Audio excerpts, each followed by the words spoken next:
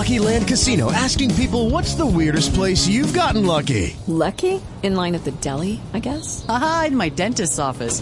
More than once, actually. Do I have to say? Yes, you do. In the car before my kids' PTA meeting. Really? Yes. Excuse me, what's the weirdest place you've gotten lucky? I never win and tell. Well, there you have it. You can get lucky anywhere, playing at LuckyLandSlots.com. Play for free right now. Are you feeling lucky? No purchase necessary. Void where prohibited by law. 18+. Terms and conditions apply. See website for details.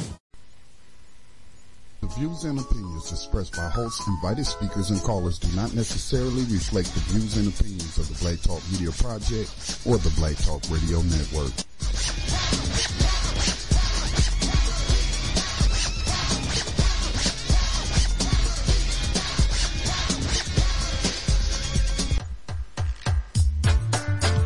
Well, some people like to dismiss slavery like it was nothing. But you see, slavery, it can never be forgotten. Some people not gonna like what me say, but me I gonna say it anyway. We are gonna talk about slavery and the effects of it today. Some people just don't wanna know about 400 years ago. But the thing about slavery, it's affecting people now. I tell you no lie. Peace and welcome to the Abolitionist Daily. This is Johan and Elia. This is the Black Talk Radio Network. This is our daily gathering, our daily program discussing the news regarding modern day slavery, which most of you know as mass incarceration. We discuss it as slavery because that's what it is, as according to the 13th Amendment in this country, the law of the land, it's set up where we had slavery. We had it. It was perfectly legal. You could ship people over here and put them into forced bondage and forced servitude and do all types of things to them. They treat them like property. Call that chattel slavery. Treat them this way for generations and generations and generations, hundreds of years of subjugation and abuse that went on in America and throughout the colonies, the colonial age. But then we had a civil war in this country, and it's been played out to us as though the Civil War was the reason that slavery ended. We had this war where people just got tired of it in America, and we went to fight, and we dropped all these bombs on each other and shot each other and stabbed each other, and all these bloody field battles that went on that they teach you about in history class. And just know that at the heart of it all, it was that America was tired of slavery and they just wanted to stop slavery.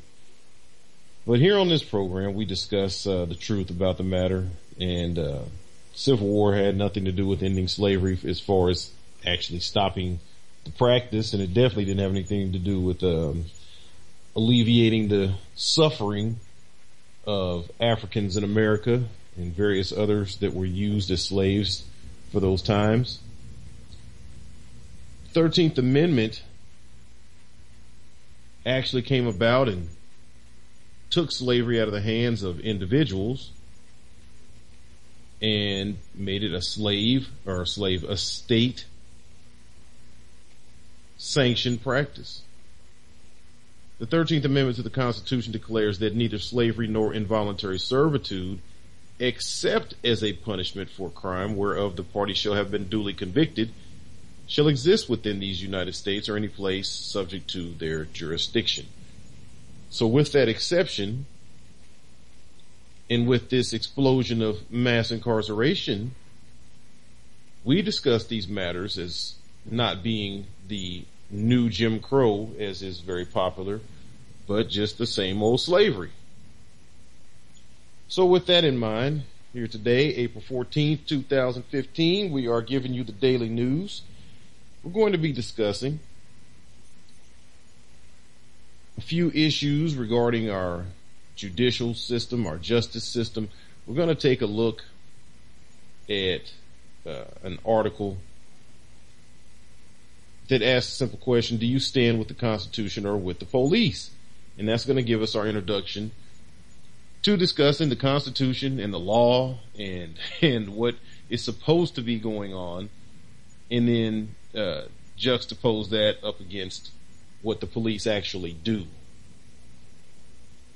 And from there, we're going to be able to dig a little bit deeper into, this whole matter of, with these police shootings, we're seeing issues that have to do with, are the police even lawfully detaining individuals to question them, which is something that has been, in the conversation for some time now, as we've seen the stop, question, and frisk, famous in New York City, and we've told you about the millions and millions of stops, and the small percentage of people who were ever even able to be arrested as a result of all those millions of stops.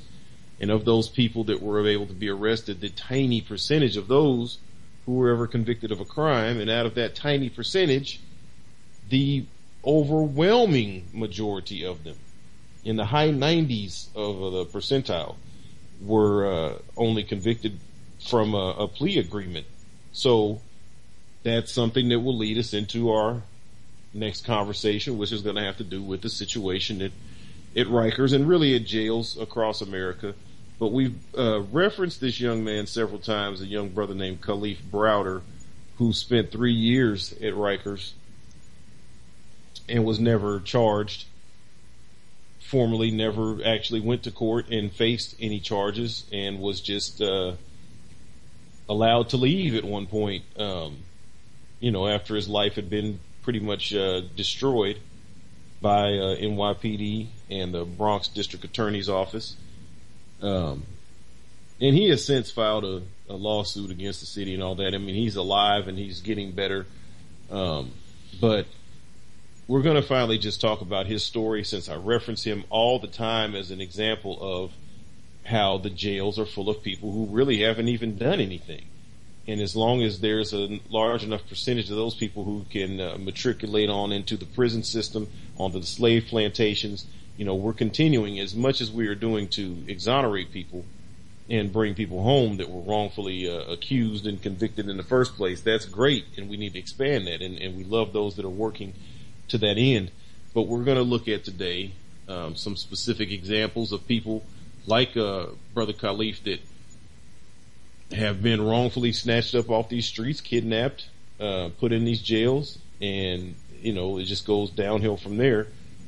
And that will tie us into today, again, the 14th, April 14th, 2015. Today is going to be a day where Mayor de Blasio up there in New York is going to actually introduce new legislation that he's worked on to cut down on the number of inmates, people held at Rikers, and to cut down on the time frame that it takes to get people to trial and get people the swift justice that they are constitutionally afforded.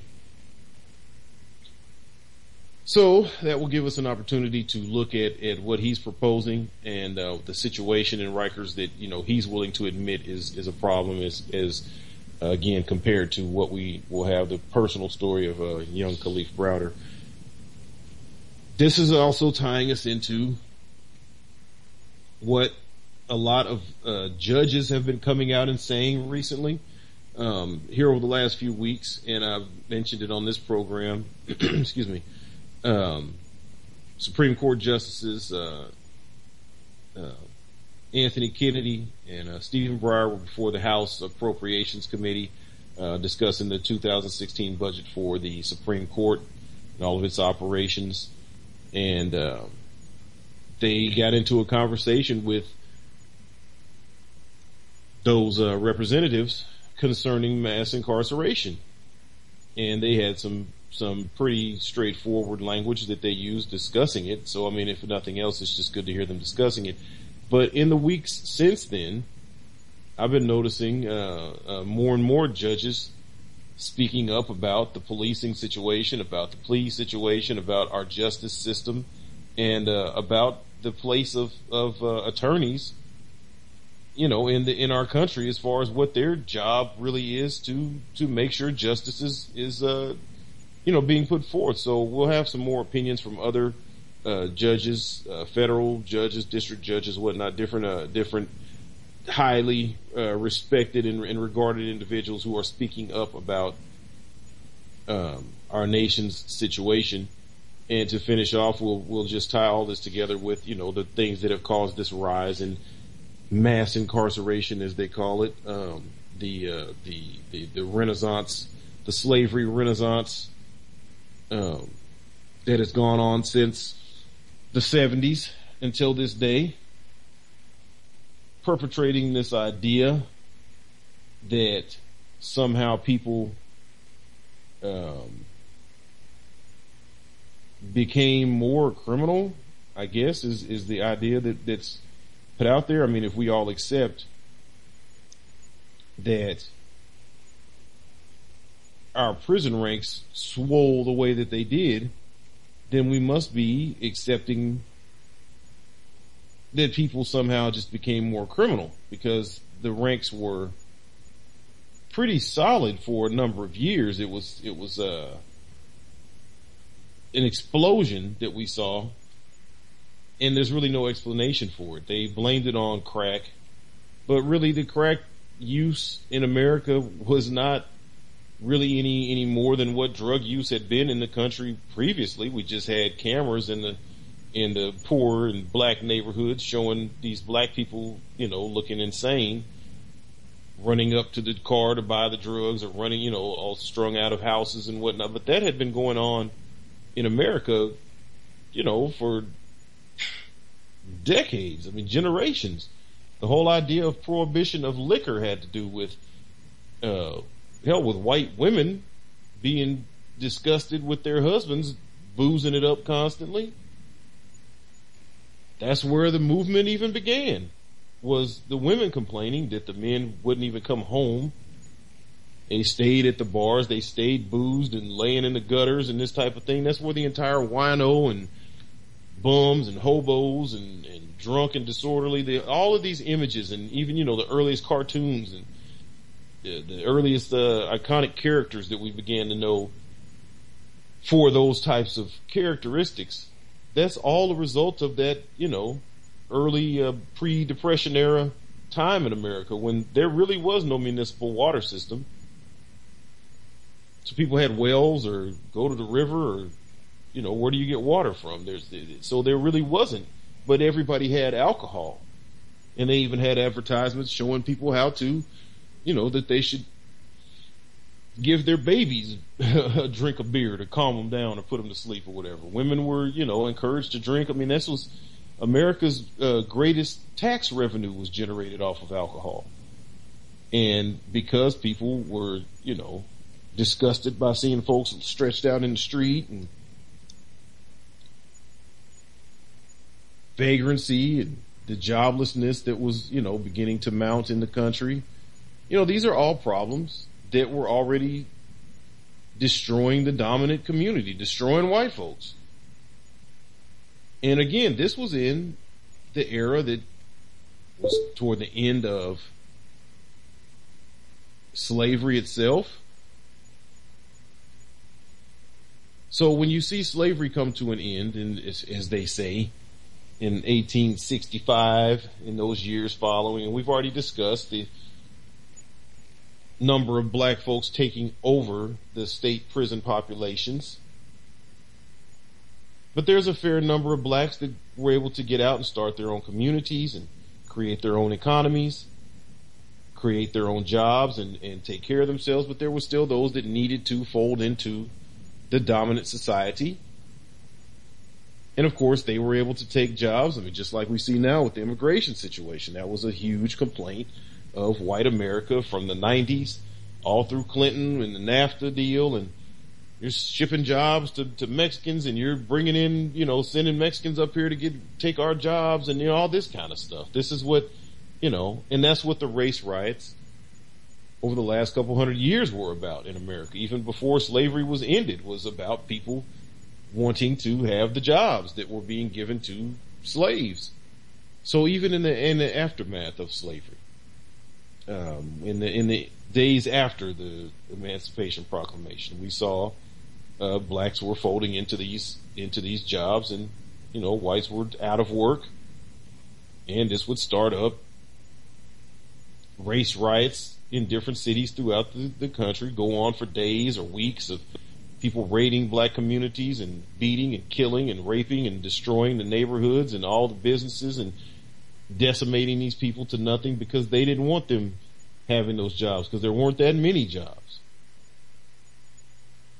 And the drunkenness was rampant, drug use was rampant. These drugs weren't even illegal at those times. So we don't even know how many people were using heroin and cocaine. It was perfectly legal. Opium and so forth. So fast forward to the 1970s, and you got the war on drugs kicks off. And so not long after the war on drugs kicks in,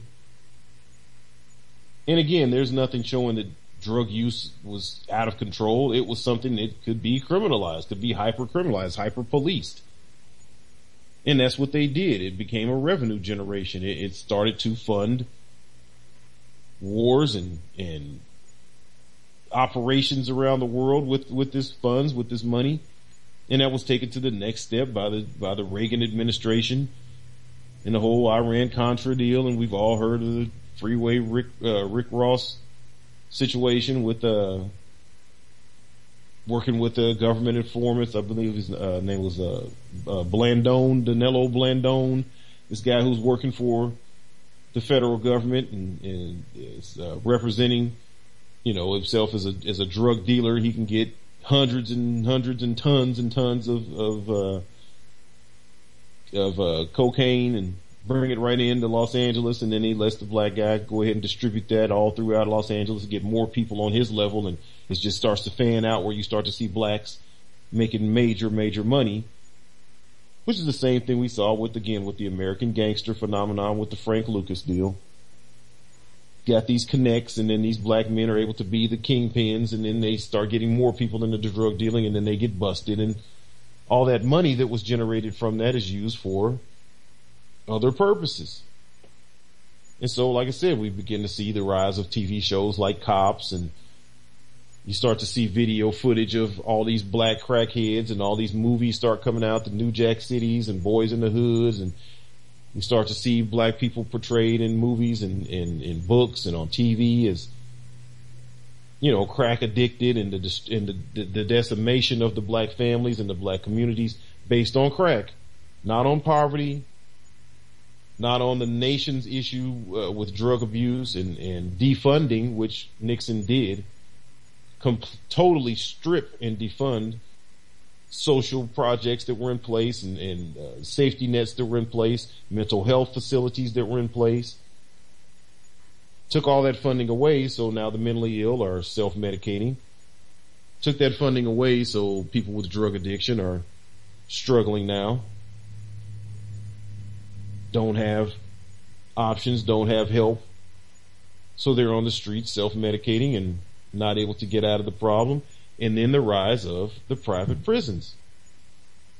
And the private prison model reintroduces slavery. And with the private prison model reintroducing slavery, the federal government takes its own programs like UNICOR and expands on them, from making prison clothing and various things that they use in the prisons to expanding that into, now you're going to make the furniture for all state offices in the nation. Now you're going to make the dog tags and the body armor and various military hardware so that our military can continue to go around the planet spreading democracy with bombs and troops and Hummers and guns and everything else. So these things are all intertwined. And they continue to this day. And so, like I said to begin with, we don't necessarily see that people became more criminal. we have shown here again and again that the government, whether it's the federal government or working down on state levels or even local levels, have all conspired to come together to find ways to more aggressively police people and more aggressively convict people, and therefore be able to introduce people back into modern day slavery. So with all that said, let's take a look. Our first article is from NOLA.com.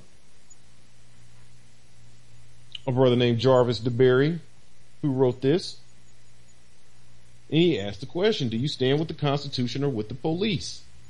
And this is how we'll dive into these matters today. He says, we've got a Constitution and we've got a contemporary American policing. And the co-founder of a nonprofit called Equal Justice Under Law writes in the Harvard Law Review that those two things, the Constitution and modern policing, have almost nothing to do with one another. Alex Karakatsis begins his essay in District of Columbia courtroom where he's telling students at a public high school that per the Constitution, the police have no right to stop them without reasonable suspicion that they're committing a crime.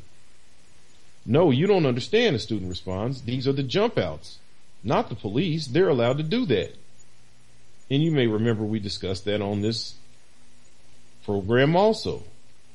Several weeks back, we talked about Washington, D.C. and the jump out squads and the young kids, 17 and 18-year-old teens still in high school, walking back and forth to school, and they've reported they've all been stopped at least 10 times by these same jump out squads. We talked about the young brother that was gunned down by the jump out squads, and the video footage came out and showed unmarked Ford Explorer packed to the gills with big buff white boys wearing body armor and carrying assault rifles and no markings, the vehicle's not marked, their clothes are not marked police or nothing. They just roll up, damn near run him over and do a drive-by shooting on him. And then somehow a BB gun is found at the scene, and they claim when they saw him, he turned, and it's the same story again and again. But these jump outs is something that is known in Washington, D.C. He says, no, they're allowed to do that. Talking about the jump out squads, they're allowed to do what they do. So there's nothing we can say. He says that's the slang for squads in the police of D.C. who jump out of their cars and stop and frisk pedestrians. They are the police, plain and simple. He writes that when I heard those words, my heart sank. In front of me was a child in whose world being stopped and frisked was so regular, such a fact of everyday life, that he had reasonably concluded that it must be lawful. This child was grown up believing that his suspicious body could be probed at will by government employees. We talked not so long ago, and he's talking about in this article on this in his series of articles. He also wrote another piece called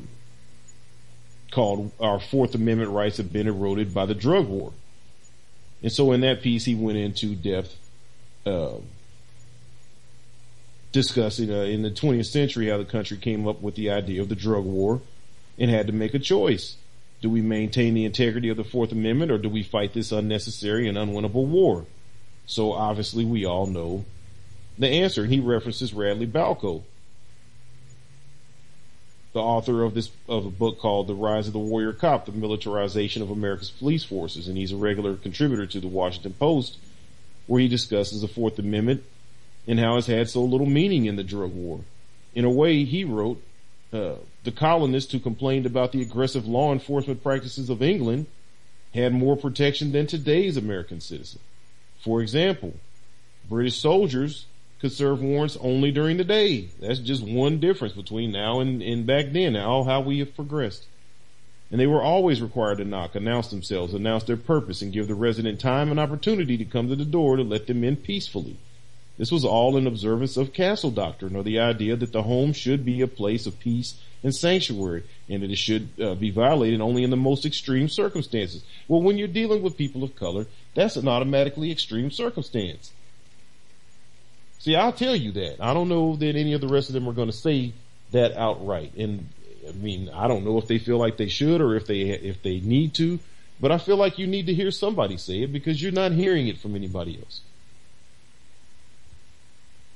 I watched the First Lady in a video today where she's going in depth with passion,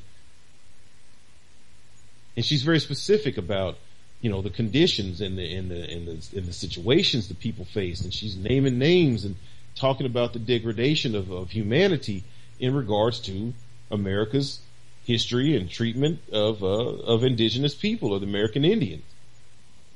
And I have no problem whatsoever with American. I have many friends. I would say many, but I mean, somewhere around 10 to 12 people I know that are like supposedly like real American Indian people, still existing today. They still live the reservation life or whatever. People I've met over the years. My own family has blood ties to it. My grandfather's side, all through Louisiana, American Indian people. My grandmother's side, her mother was straight up half and half, black and Indian. So, I mean, it's there and I respect it and love it. I'd like to know more about my own history. All that's fine. So I'm not saying anything I'm saying from a standpoint of having any kind of issues. I have nothing but love. But it's a little bit suspect when Michelle Obama, who herself and her husband, our president, have been on not just a short leash, but a choke chain for the 8 years or whatever, since he's, 7.5 years since he's been in office, that they had better not say not even one thing about black people's conditions. And if they do, what they better say is that things are good and that we're doing better and that we need to work harder to take hold of this American dream. There's been no discussion of the conditions that we live in and the problems that we face, the systemic issues, the traditional, generational issues. These things haven't been discussed. But to hear her talking about what's going on with the American Indians and how what we did, as though herself as a black woman or black people, I guess, but I guess she's speaking for the office of the presidency, speaking for the federal government, and associating herself directly with being one of the perpetrators of the crimes against humanity that went on when her own people were enslaved. So they weren't we doing anything. So this whole idea that we've come to this point, and this is why they say that it took extreme circumstances for them to violate Castle Doctrine. And we see that extreme circumstances are what they considered every interaction with black people to be. Walter Scott was an extreme circumstance. According to the cop, Slegla, I forget what the guy's name is, that shot him 8 times, 5 times in his back as he was running away. That was an extreme situation to him. Eric Harris, Tulsa, Oklahoma, shot by the 74-year-old so-called reserve deputy who thought he was pulling a taser. The man was already being held down by several officers. Eric Garner. These are extreme situations. Our unexplainable Black Death profile today, Ayanna Jones. Nighttime, no knock, bust in the door, flashbang, start shooting. Police, law enforcement, they consider it to be an extreme situation. They're dealing with people of color. And it's not just people of color. I mean, to be honest, it's really all Americans. There's Asians, the Asian baby that had his face burned off by the flashbang. There's hundreds of white people that have had their doors kicked in, dogs been shot, they've been shot. This is just what's going on right now. So we'll continue to talk about the difference in our Constitution and in our policing and where that gap is, and just continue to progress the program forward, making our case for modern day slavery. You are listening to the Abolitionist Daily. This is Johan and Elia here on the Black Talk Radio Network, and we will be right back.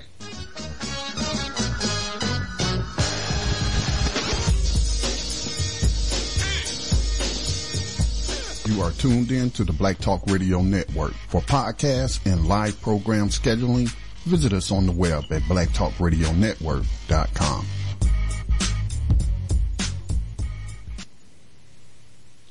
And we are back. This is the Abolitionist Daily. This is Yohanan Elia here on the Black Talk Radio Network. And I like to take the time after our first break to just go ahead and remind you that we are in the midst of our 2015 fundraiser. It's a very straightforward situation, people. If you enjoy the programming, learn from the programming, gain anything from the programming, then we need you to make a donation to ensure that the programming can continue to be presented here. I really have nothing else to sell you on the idea. I mean, it's that simple. This is 100% community-sponsored radio programming. This is our effort in the propaganda war. This is the shots that we fire. And if we don't have our own shots that we fire, then we're just only taking hits.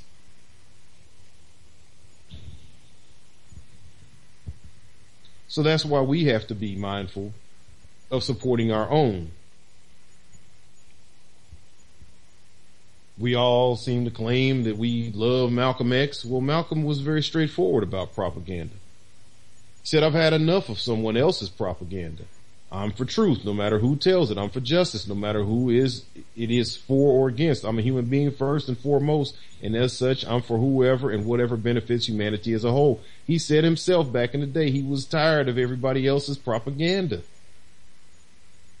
Enough already.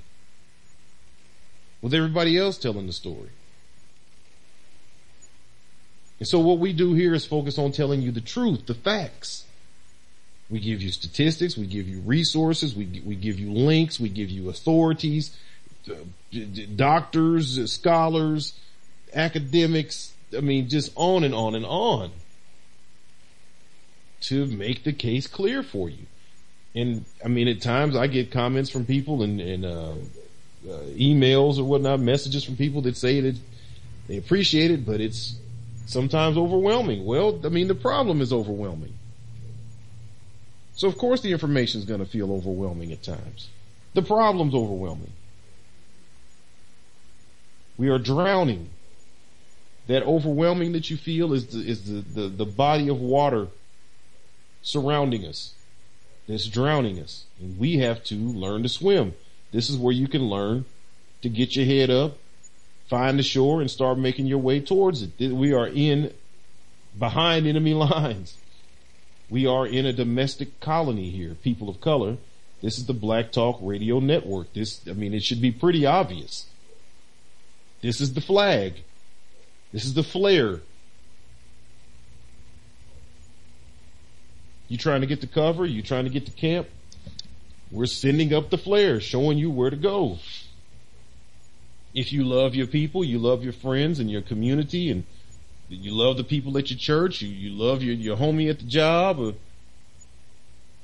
hell, you love your husband, you love your wife, you love your children, point them in the direction of the flare. Point them in the direction of where our rallying point is. This is where we put up the flag. This is where we have supplies, provisions, protection, training. This is where we are coming together and putting together our plans. We are working on solutions. We're not just telling you the problems and mentioning solutions time to time. We are actively working in the solutions. Every day. When we got off this program yesterday, Scotty and I talked for probably another hour after the program about our newest operation we're working on, where we're going to be plotting out all of these presidential candidates that are going to be coming up, and we're going to be putting them to the test of abolitionism, putting up the standards that abolitionists have set, to call them out. Where do you stand on mass incarceration, modern day slavery? Where do you stand on ending some of these problems that are affecting us so hardcore? We're not afraid to present our issues. For some reason, it seems like black leadership is completely afraid and determined to avoid speaking on something that affects black people directly. What do you see these other groups doing? Do you see the immigrants, the Latinos, mealy-mouthed and hunched over and scary, biting their nails as they, well, if you could just maybe consider the millions of people that are here illegally, that we just want you, please, will you, I know it's too much, I don't want to really ask you, but if you, I know you can't yet, but if you, hell no. They are vetting out every candidate based on their personal issues. Unashamed. They put Obama to the test in 2008. They migrated largely from the Republican Party over to the Democratic Party to vote for him because he promised he would do something about the DREAM Act and do something about the anchor babies and the people that have been here and all these different issues that are specific to their problems. Now, we got caught up in the bank crisis for a few years, and he had to help out his Wall Street buddies and make sure they all quadrupled their freaking $1 trillion wealths and all this type of thing, and make sure nobody went to jail for any of the defrauding of hundreds of millions of Americans. And, you know, he had to do all of that. He had to handle his damage control there, so he did what he needed to do to take care of all of them. But, you know, years passed, and then he came back around to the immigration situation. And while he was working with the banks, you know, the Operation Streamline was in place already.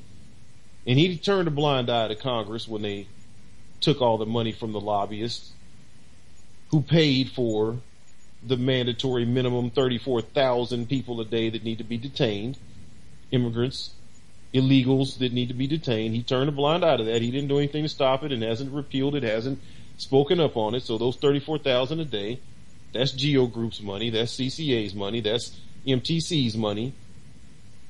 And when they get their money, then, you know, all the other vendors get their money too. So this is all information we just lay out to you. And now we're laying out to you that we're working on a program that's going to be vetting out the candidates based on whether or not they are concerned about modern day slavery and human trafficking. That's what we're giving you. That's what you contribute to the network. That's what you're helping us afford. To be able to reach out to thousands and thousands of people and actually impact the political system.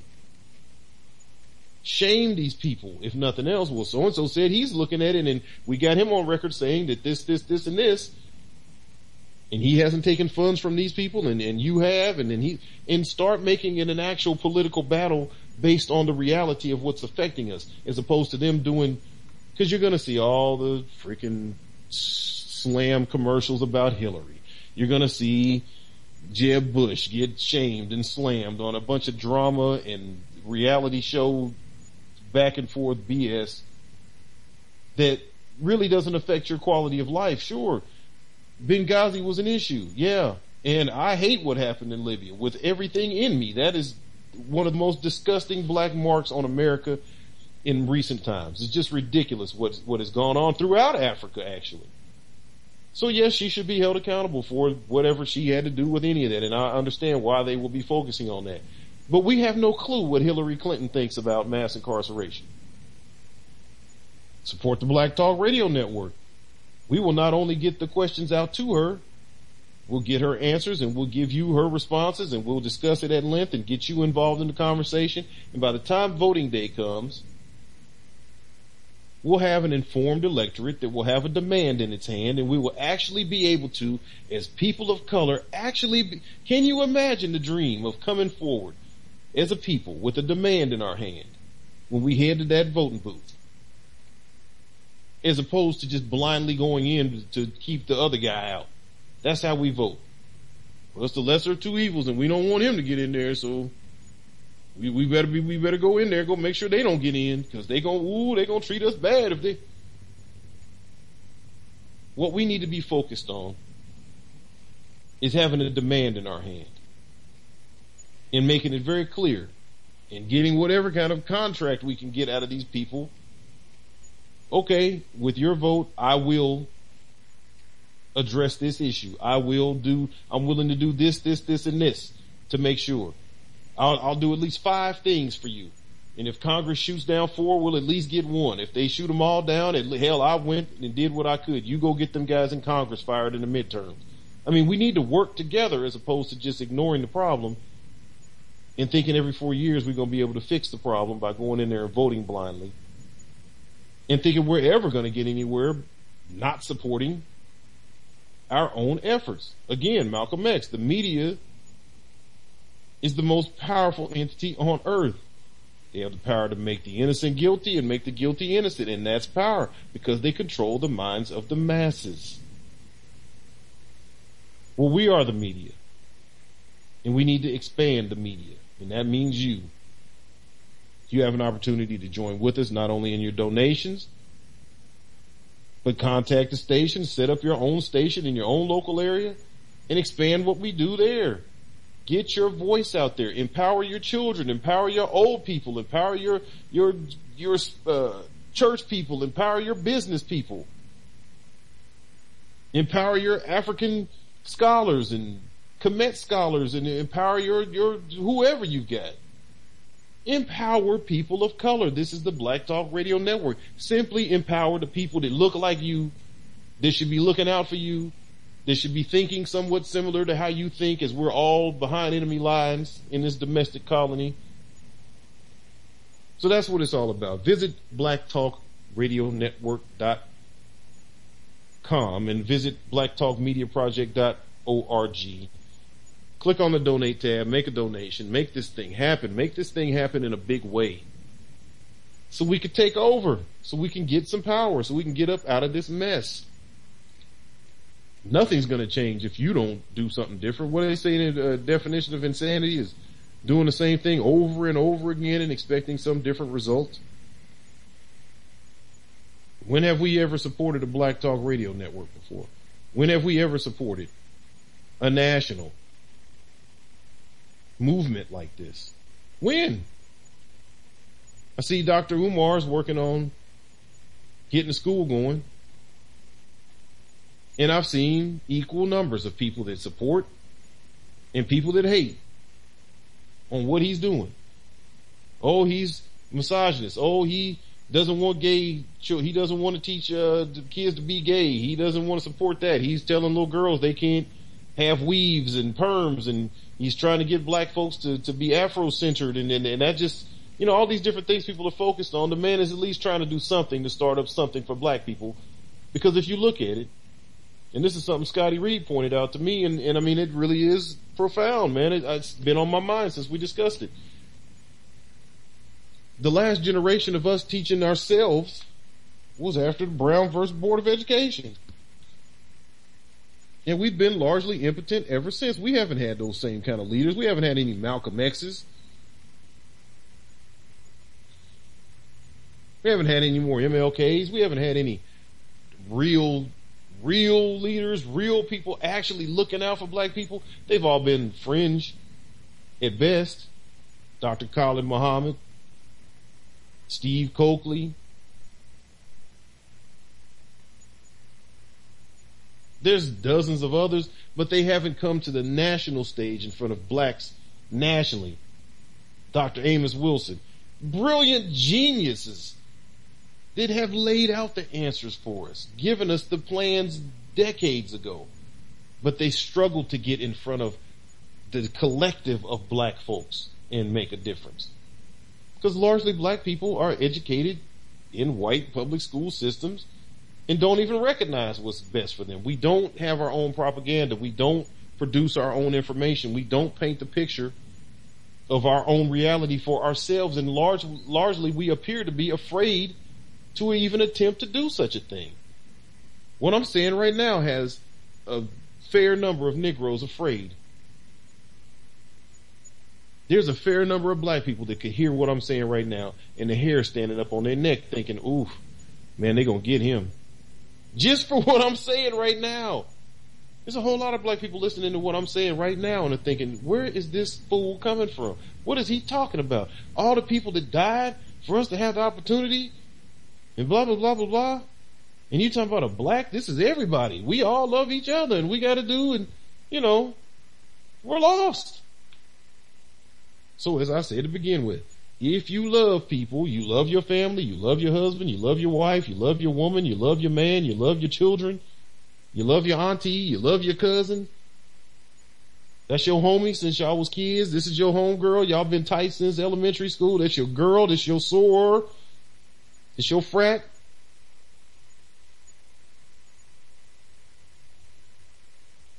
Y'all nooped up. That's your boy.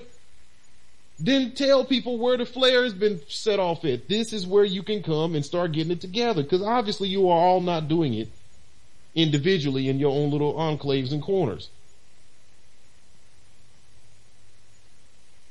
I'm not in a fraternity. So whatever you brothers is teaching each other to take over the world and fix our problems, you ain't reached out to me.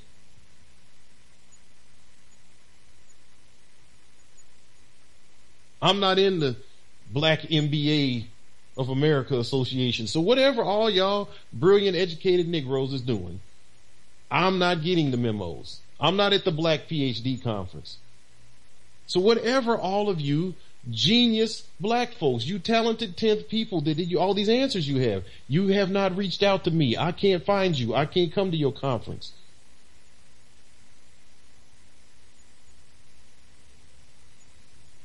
The dope dealers that know all the answers and they just not gonna participate in it. Y'all ain't hollered at me. I don't know what we planning to do to fix this situation because I'm seeing millions of us headed to the prison, to the plantation. The black entrepreneurs, the black business people that all we gotta do is spend money with each other and everything will be fixed. When y'all gonna holler at us? Because we talking about slavery and it's a whole lot of people that would be doing business with you that's locked up. So this problem is affecting your bottom line too. Who else we got? What other little individual groups and broken off sections of the black community do we have that I haven't addressed? All I'm saying is you need to holler at us. We trying to holler at you. Return my emails. Come on the program. Talk to us. Let's work together to end slavery and everything we trying to do works better. Support the Black Talk Radio Network. You can put your same messages you talk about in your secret meetings out in front of tens of thousands of black people. Set up some kind of funding where you can help and contribute month to month and make sure that it continues to grow and everything you want to see happen comes to pass. But it starts with us. So let's get to it. Let's do it. Let's make it happen. Let me give out the number again too, because I go in and I forget to even tell you. The number to the program, 712-775-7035. The access code is 367526#. You hit *6 and then 1 and you will be in the caller's queue. I will see your name, your number pop up and we'll have you come in here and tell us what's on your mind. So before the break, we were discussing the difference in the Constitution and policing. And we were talking about, how right now people have much less freedom and protection from the policing as they did, back in the days when we so-called built the country. We're talking about the difference in the way that England enforced the laws. And we were discussing that the castle doctrine, or the idea that the home should be a place of peace and sanctuary, is only violated in those times in the most extreme circumstances. And then we start talking about how every incident where black folks is pulled over and stopped and frisked and door kicked in and everything else is an extreme circumstance. So that's why you see all of this unexplainable black death. And then we mentioned that our unexplainable black death profile for today, Ayanna Jones, will be an example of these extreme circumstances. He goes on to say today, of course, authorities can break into homes without knocking. They can conduct raids at night. If the Fourth Amendment is due to the founders' offense at British soldiers forcibly entering homes in daylight hours after knocking and announcing the search for contraband, it seems safe to say that the founders would be appalled by the fact that today, dozens of times each day, heavily armed government officials break into homes, often at night, without first knocking and announcing, in order to conduct searches for contraband.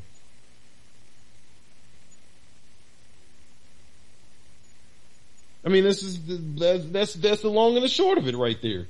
He just told you the country was founded off of people being outraged at the same things that people are sitting up watching now on policesnufffilms.com. We're sitting here watching the nightly news every night, seeing the exact same things that caused the forefathers to flip all the way the hell out and go to war. So when we talk about on this program or on other programs I'm associated with, when we go as far as to start asking people straight up, what is it going to take to change the situation? And then our own answers end up coming back to being, it's probably going to end up taking bloodshed. It's probably going to end up taking war. It's based on a historical precedent. It's not based on some kind of terroristic ideals or some desire to see people killed or see violence. Or that has nothing to do with it. What it's based on is seen hundreds and hundreds of years of the worst treatment known in modern history, in any history that's recorded anywhere. So you start with that as a base of kidnapping and enslavement and rape and torture and dismemberment and degradation and total separation from any identity of culture and religion and history, understanding of self, total psychological rape and dismemberment of the mind, of the soul, of the spirit of the individual, the total tearing off of heads of natural leaders that were born into the communities, killed and made a bad example to terrorize the other people that would have followed these people to some margin of freedom fighting, destroy them, destroy the hope of people when they can see an obvious leader killed and treated this way in front of the entire community, and then have these grafted heads put on to fake leaders and then have them lead us into the direction further into slavery. And to see this go on nonstop, and to have the men tied up and watch the women be raped by every man that could come through and rape her. And then see the women tied up and they have to sit and watch the men be raped by every man that could come and rape them, and then watch both of them tied up and watch their babies raped. These are the foundations of the whole situation. And then you advance a little bit further and you see how the people that founded this country went the hell off about having their doors kicked in, went the hell off about being overtaxed, about being overpoliced.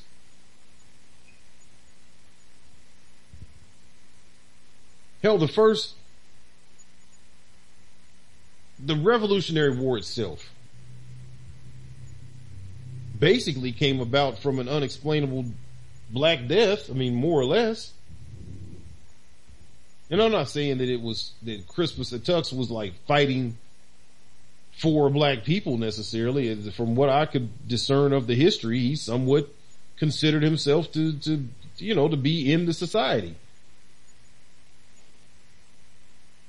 But a British sentry, a cop of that time, beat some kid down.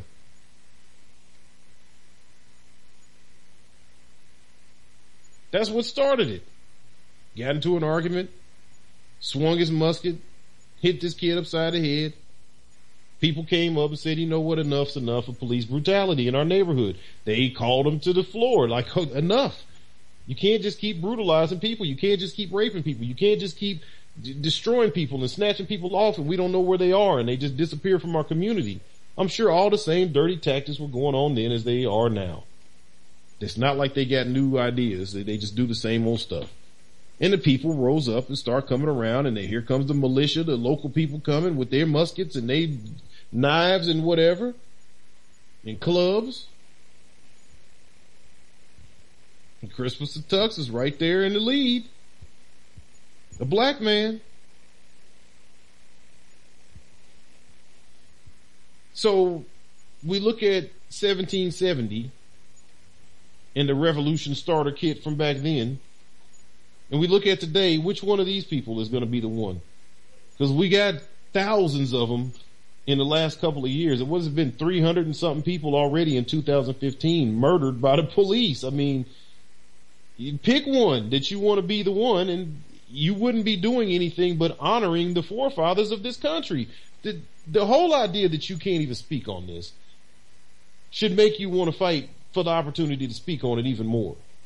Not make you back down as well. I don't want to be in the NDAA. I don't want to end up in the camp. I don't want to get indefinitely detained because I said I don't want DHS knocking on my door. I don't want Eric Holder's community policing that he put out and told people to start snitching on people. I don't want that to affect me, so I'm gonna just shut up.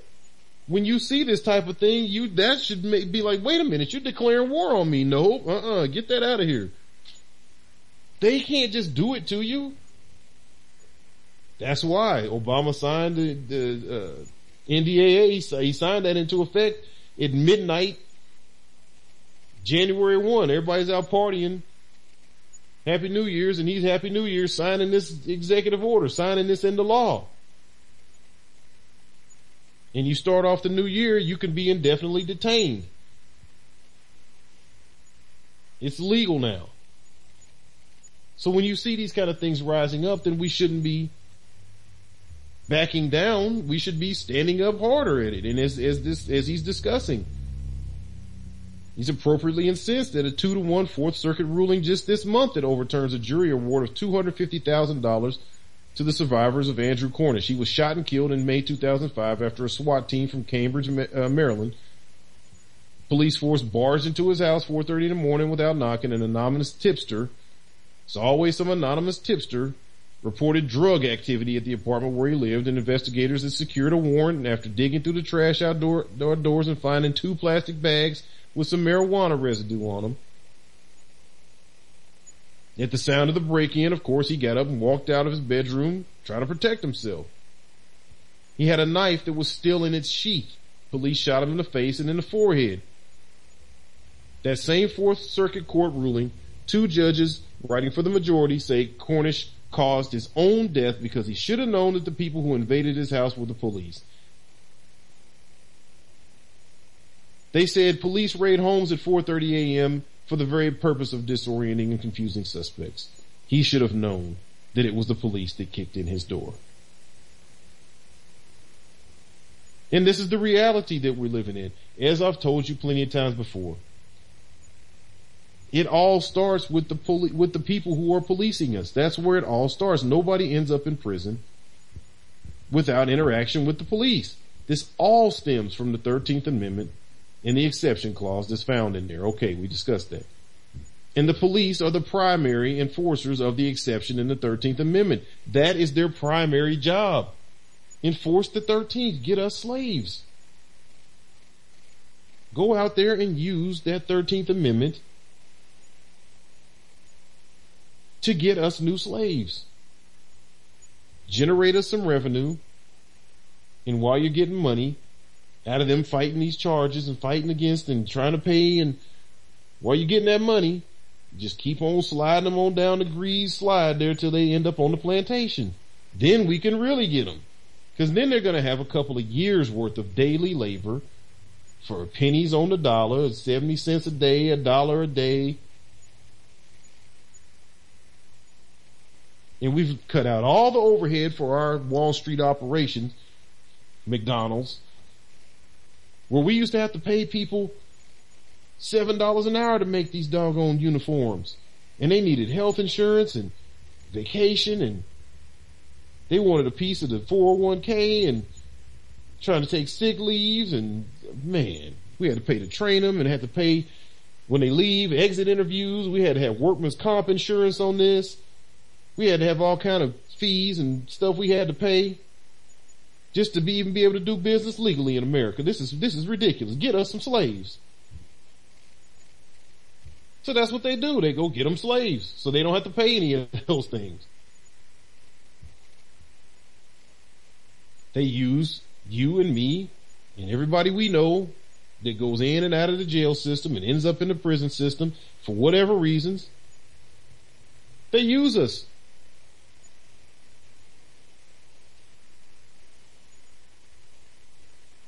The failure of lawyers is a tragedy in 2 parts. First, there has been an intellectual failure of the profession to scrutinize the evidentiary and logical foundations of modern policing and mass incarceration. Second, the profession has failed in everyday practice to ensure that the contemporary criminal legal system functions consistently with our rights and values. So now we're ready to make the turn. Now we're going to talk about the legal community's obligation to uphold the Constitution and to control the police. This is the Abolitionist Daily. We're going to take a break. When we come back, we're going to make the turn.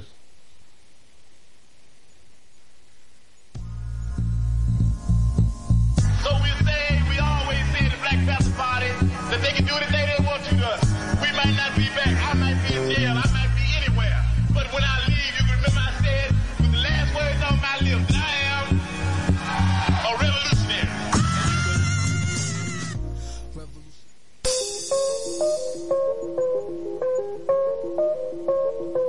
This is Brother Elliot, host of Time for an Awakening, and you're listening to Black Talk Radio Network, new media for the new millennium.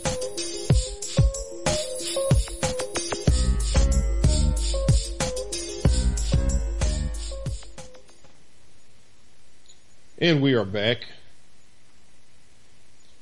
Before the break, we began to discuss the legal community's obligations in all of this. As a profession, as professionals, as experts in the law, they're failing us. It's that simple. They're failing us. And I can say that as an abolitionist, having been in the movement now for a few years, having been here in the front lines. As far as I know, if there's a fronter line, then let me know and we'll move on up to it. We need to be at the tip of the sword. We're trying to be at the forefront of the conversation, to break out the truth, to help the people to the light, come out of the darkness. So if there's a more of a forefront in this battle, then please somebody contact us and let us know, because we need to follow what you're talking about. But as far as we can see, we're out here. We're putting it out there. And what we are discussing, we're finding in cases again and again and again, the legal community doesn't even know that the 13th Amendment exception allowed for slavery to continue. They don't even know this information. You could tell when a person doesn't know. You know when somebody's lying and they knew and they just didn't care or they were profiting. That's one thing. But the dozens of people that we discuss this with, they never even had it discussed with them. People pass the bar exam. People spend for their degrees and whatnot all through school $100,000 and spend all these thousands to take the bar and don't even know the most basic principle of human life here in America, that we're all underneath the same slave system as there's ever been. If any of those attorneys gets convicted of a crime, they can be made a slave. So like I said, now we're making the turn. He says, when I read the Department of Justice scathing report about Ferguson, Missouri, and how the police there were routinely harassing black people to add more money to the town's coffers, I was reminded of a similar report the DOJ wrote about New Orleans 4 years ago. That report didn't accuse the police here as being driven by money, but it did say that it arrested so many more black youths than white youths that the disparity couldn't plausibly be explained with statistics, with the varying rates of those demographics and how they commit crimes. So, as we've said on this program plenty of times, Ferguson is America. We have a whole new series now on New Abolitionist Radio where that's exactly what we point out. So far we've covered Alaska, Alabama, and last week we covered Arizona, and we show you clearly. And we're just going to go through the 50 states in alphabetical order. We're just going to continue to show you clearly, state to state to state. Ferguson is America. Policing for profit, racial profiling, continued pattern and practice of racist violations of people's constitutional rights is the norm. This all feeds slavery. People, it's to the point now that I was going to say it's to the point you're not going to dispute this. It simply cannot be proven in any other way if you are looking at the information. If you're coming from your feels, if you're stuck in the kumbaya reality and you believe that the love is going to take over, and if we just rally behind one another, brother, sister, I love you. I'm not racist. I don't have any problems with race. I don't see color. God loves us all. We all bleed red. We're all Americans. It's us against the Illuminati. It's us against the reptilians. Let me see. What else is there? There's a whole list of them. Everything people say other than, you know what, you're right, slavery is real, and this country is perpetuating this ongoing criminal enterprise against people of color primarily, and poor people most definitely, across all ethnicities. And this is affecting my ability to have a job. This is affecting my tax base. This is affecting crime in my community. This is destroying my country. Now, see, that's what you need to say. Not, well, if we hold hands and if we love our way out of it. You're not about to love your way out of this. I'll put whatever I got up against whatever you got. We'll just see who wins. If you don't want to be with me, you're against me. As I say, you ride with us or collide with us, because I'm going forward with this, and I know what I'm talking about is right. You're not going to dispute these numbers. You're not going to dispute these legal precedents. You're not going to dispute history. You're not going to dispute government. You're not going to dispute business practices.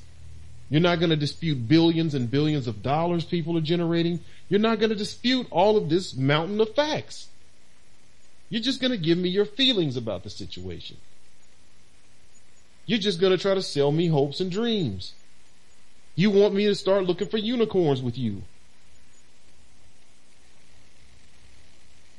Was it a TLC?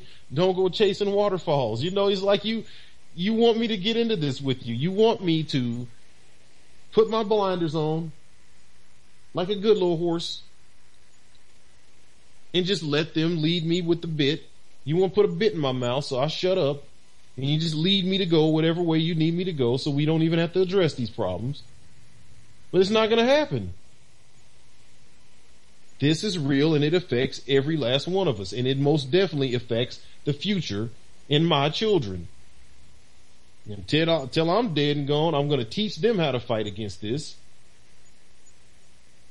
And I'm going to fight it until there's no breath left in me. I'm going to continue to present this information. The man just told you. Ferguson was already proven to you about New Orleans, but see, you didn't give a damn about New Orleans, because that's a bunch of Negroes down there. We saw the Katrina.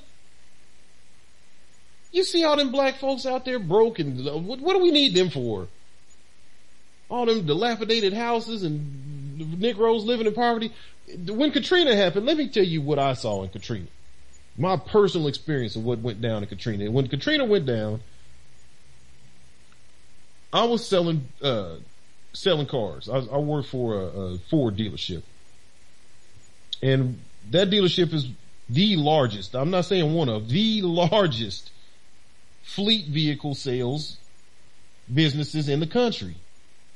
I mean, straight up, every Ford van, truck used for cable companies, phone companies, municipal ambulance companies, every police car, state trooper, sheriff's, Crown Victoria. I'm talking about like millions and millions of vehicles had to pass through our dealership's fleet organization. So they had a lot of revenue coming through there. We did a lot of fleet business. And I sold a lot of fleet vehicles to people I knew that had businesses. Guys I know with construction companies. Guys coming in buying 2 or 3 1-ton trucks at a time and buying cab chassis for work vehicles and this type of stuff or whatever. So I've been knowing these guys, not just in business. Some of them I knew from high school days, before they took over their dad's businesses or before they started up their own businesses out of college and had all this revenue generating and creating jobs for their community, and all of these things began to happen. I knew a lot of these individuals. And when Katrina started going down, I reached out to all of them. I felt I was naive. I was ignorant. This is before I knew about, the abolitionist situation or whatever, and really was putting together the pieces of slavery. I really was blind in these years of my life. I really didn't see it. Of course, I knew there was racism and white supremacy was the rule of the day. I knew that clearly. But I just didn't know the systems as well as I understand them now. And I reached out to all of these people. And like I said, I've been knowing some of these guys, 20 years. Go out to eat with some of them. I mean, know their kids, families, watch them get married, the whole 9 yards. And I reached out to these people. I said, man, why don't we do something? How can we reach out? How can we get down there, man? They talking about they need, bulldozers and tractors and trucks. And, I knew a guy that owned a dump truck company. They did a lot of asphalt work, but a lot of hauling and that type of stuff or whatever too. And he had like 6 dump trucks. And I'm just like, dude, there's gotta be something we can do, man. I'll whatever. I can take off, at least a couple weeks and Let's go down there and go do something, man. Do you see what's happening down here? Do you know how many stone-faced, cold, what the hell are you talking about looks I got from people that I thought I knew? Do you know that out of it, no matter how many people I talk to, and I continue to expand my search for somebody that wanted to get involved and do something, that I found nothing and no one? Black, white, whatever. I found no one. And it kind of broke my heart. I mean, like, damn. I see these people. I see what's going on. We had a flood here in Kansas City back in the early 90s. I damn near lost my life in it. Young and dumb, didn't know no better. The first night that the flood, waters crested and went up over the river banks or whatever, the way that they hold it, the levees here in Kansas City. The first night it actually went, became like real flood waters in the downtown areas. I worked overnight.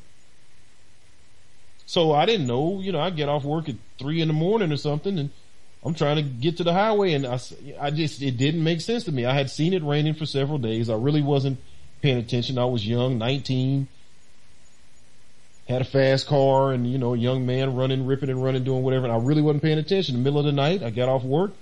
I started trying to drive down one street I normally took to get to the highway, and it was blocked off, so it didn't mean anything to me. I saw construction, made another turn, went down another street, and I pride myself on knowing the city inside out. I can take the back streets and the alleyways and, whatever, that type of thing. And, I found myself, another street, and it's blocked off. I'm like, damn, man, I'm trying to get home. And it never clicked. I never saw any water because it's pitch black. In a lot of areas, the power was actually off, street lights were off. So I didn't see any water. I just saw these yellow or orange and white, barriers put up in different streets. Well, I found myself a series of alleyways and back streets to finally go down until I was steady trying to get to this highway so I can get home.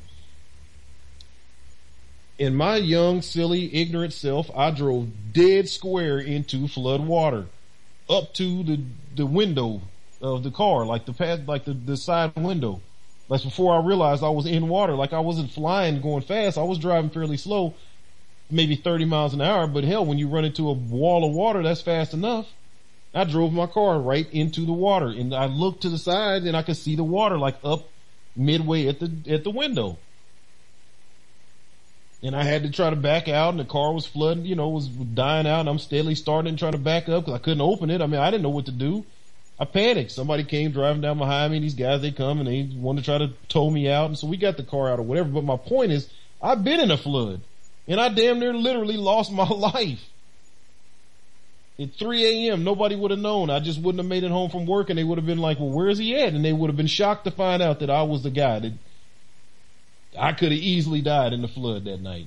So maybe it just made an impact on me that when I saw Katrina, I immediately wanted to do something. And I was shocked to see how many people didn't give a damn. Well, now today, fast forward, and I'm looking at the Black Lives Matter. And I just watched this video about this black brunch where, the black folks go out. Well, it's not even just black folks. It's, all kinds of colors of people, different nationalities. But it's mostly black people. And of course, they're talking about the Black Lives Matter movement. And they go in and they raid these eating establishments at brunch, I guess, whatever. And they go in and they surround all the seating. They go walk and they wrap around the walls, the outer walls of the eating areas. And it's all white people sitting there eating that you see, in the particular video I saw, it's probably a couple hundred people in this restaurant. And it's this group of people all dressed in black, and they start chanting and saying the names and how they were killed and saying we demand justice and we demand, and Black Lives Matter. And they got their whole thing laid out on their little cue cards, and they're all reading it in system together, and it's all going in sync, and it's, it's strong. I mean, it's strong. I'll give them that. But it's the craziest thing to sit there and watch that all of these people could give a damn. I mean, if you don't see anything else in that video, you see the clear and present obviousness of people not giving a damn. Some of them get up and leave. They are complaining. They want these people to shut up and get out their face. And they flat do not care. And then before they finish, what they're doing after they've read all these, they read off dozens of names of, and dates and what happened and, whatever. And they're like, we deserve justice for Eric Garner. 42 years old, killed by New York police, da-da-da-da. We deserve justice for Oscar Grant, 23 years old, killed by police, and da-da-da-da-da. They just name and name and name for like 5 minutes of just names. And then at the end, they say, if you believe in justice, then stand up, stand with us right now. And people put their heads down and put their fork back in their noodles and kept on going. Like, if you don't get the hell out of here. People, what I need you to understand is that if you hear this and if you do care,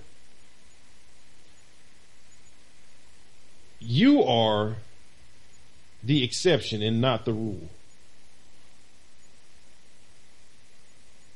It's pretty much basically just that. That's all we got. Like, if you care, you're like 1 in 100 that cares. We've seen it in Katrina. We've seen it in the earthquakes in Haiti. We saw it as America sat and watched Rwanda and the genocide there. A CIA created and facilitated genocide there, and millions or a million people floating in the rivers and dead bodies and babies left wandering around. Everybody they know hacked to pieces and killed and dead. I mean, the things that we watch, the Serbia, the genocide over there, the rape, these things that we're watching. And so now they've shown us an international picture of genocide and of all these horrors in just the last 15 to 20 years. And they've numbed us, because now that we realize what's going on in our own country, our own current genocide, now we're numb. Now we're disconnected from our humanity. We had to somehow, as a collective group, disassociate ourselves from our humanity to be able to tolerate watching what was going on in Haiti on the news and not get up and do something. To watch what happened in Rwanda on the news every night and not get up and do something. To watch what happened with Bosnia and not get up and do something. To watch tens of thousands of people, hundreds of thousands of people completely blown off the planet. Somehow collectively we had to just unplug. And then the light bulbs start going off.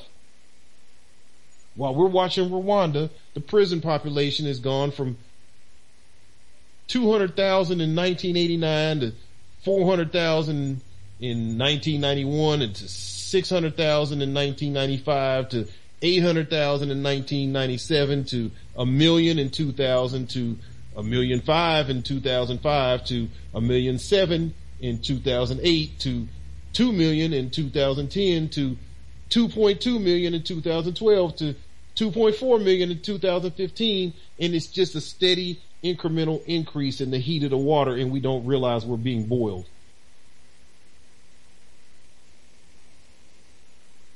So like he said here in the article, they already showed you New Orleans is Ferguson. Before Ferguson, they already showed you New Orleans what's going on. State to state to state. How many justice reports is it going to take? We talked about Alabama, people being held in jail for unpaid tickets.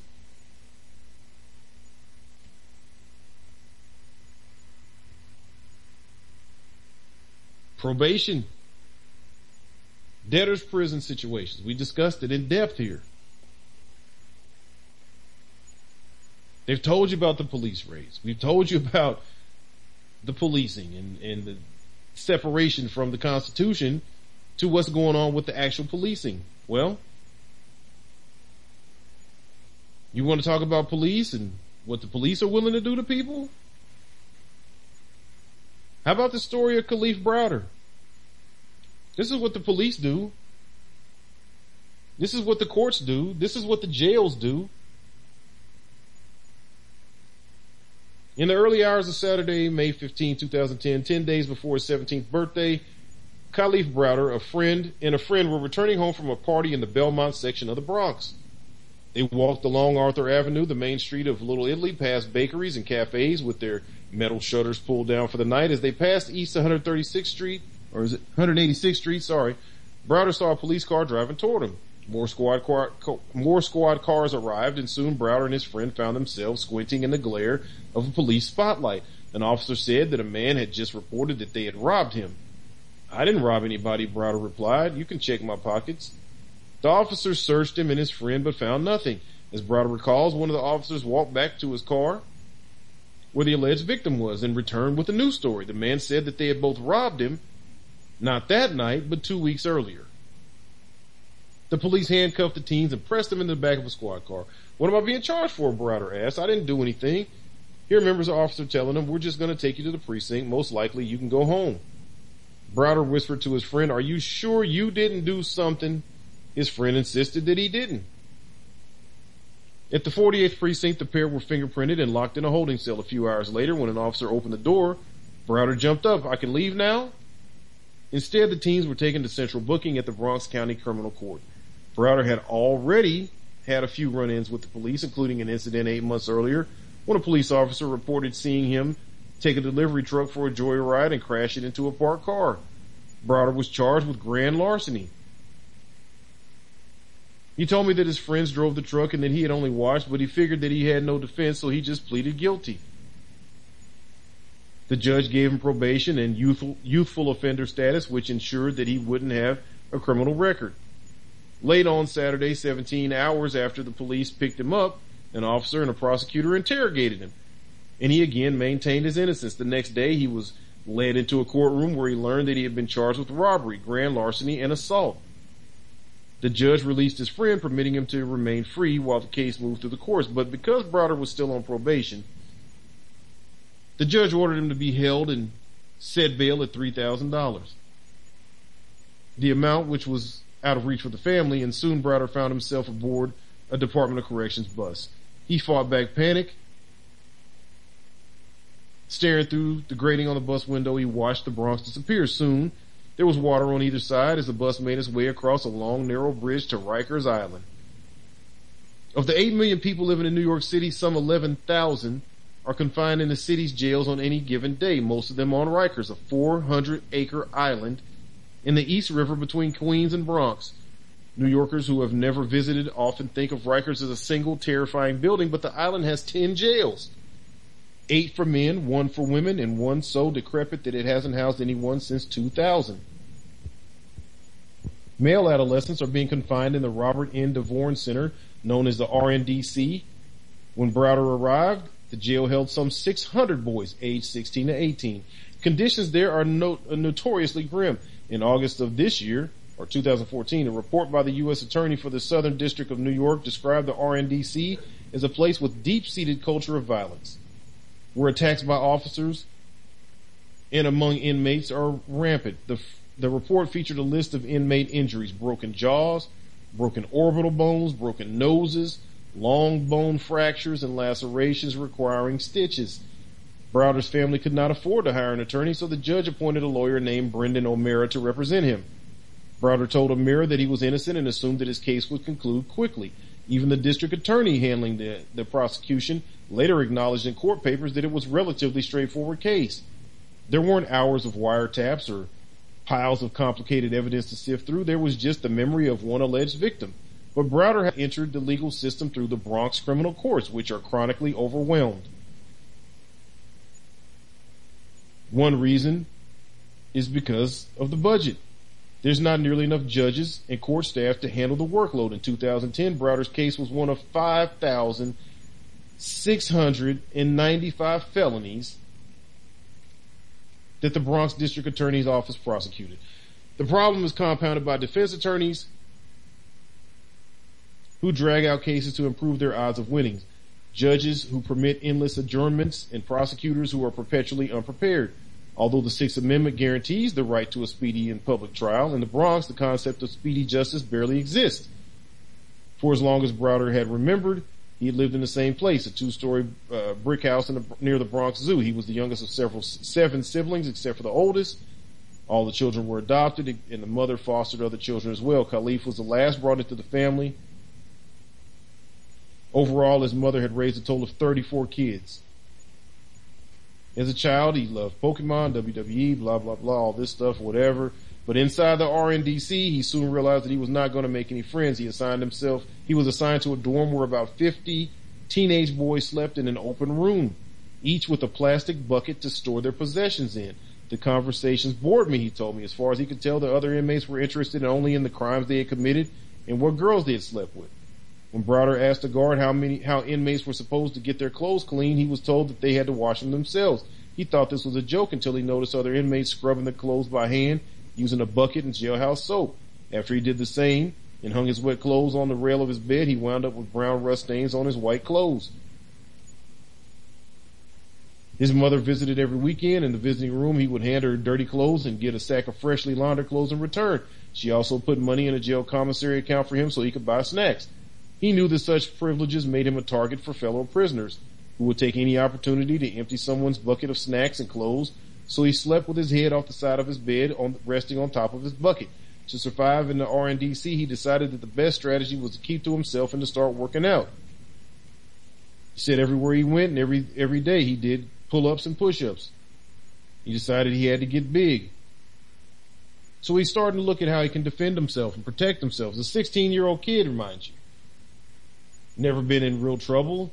He said the incident where he got in trouble before, he didn't do that. He was just around his friends who did it, and they tried to charge him with something then. He just took the plea, like, well, whatever. I didn't do anything, but I'll just take it as long as they said they weren't going to put it on his record. But he put himself in the system, so he's already made himself a target because he didn't fight it.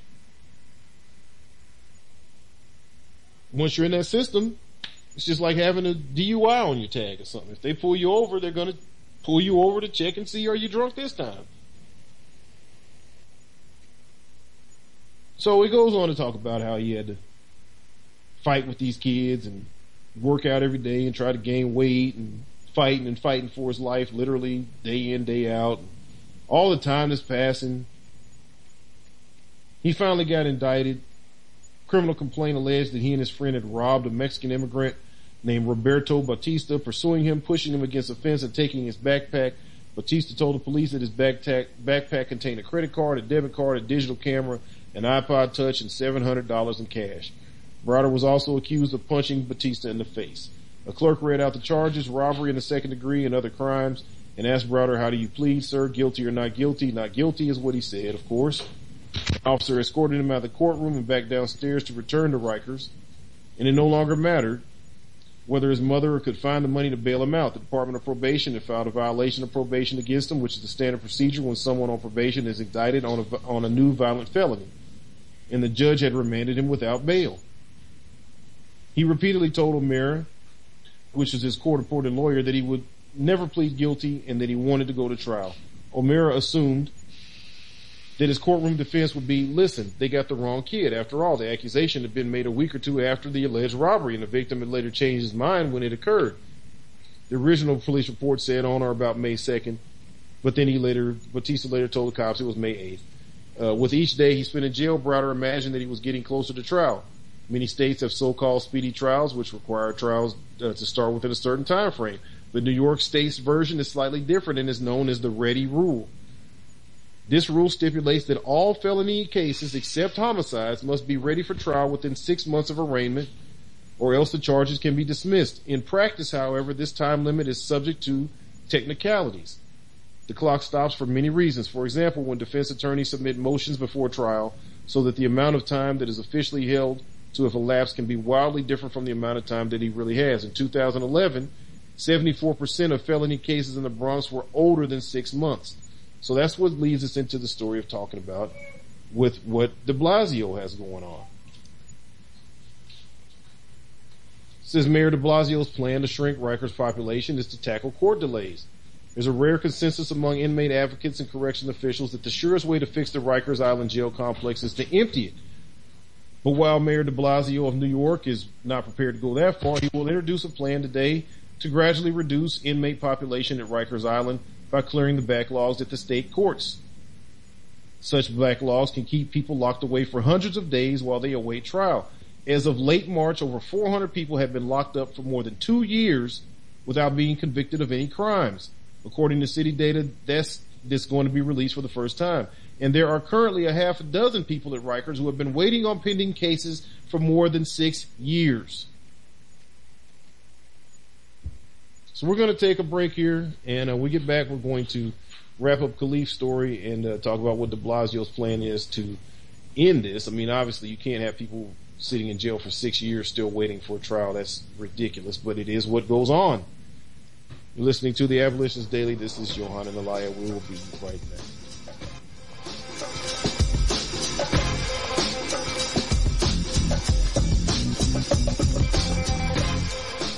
You are tuned in to the Black Talk Radio Network. For live programming schedules, visit us on the web at blacktalkradionetwork.com.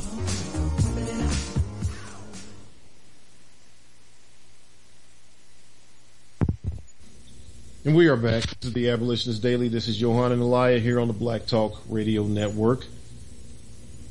The phone lines are open. It's area code 712-775-7035. The participant code you can put in is 367-526-pound.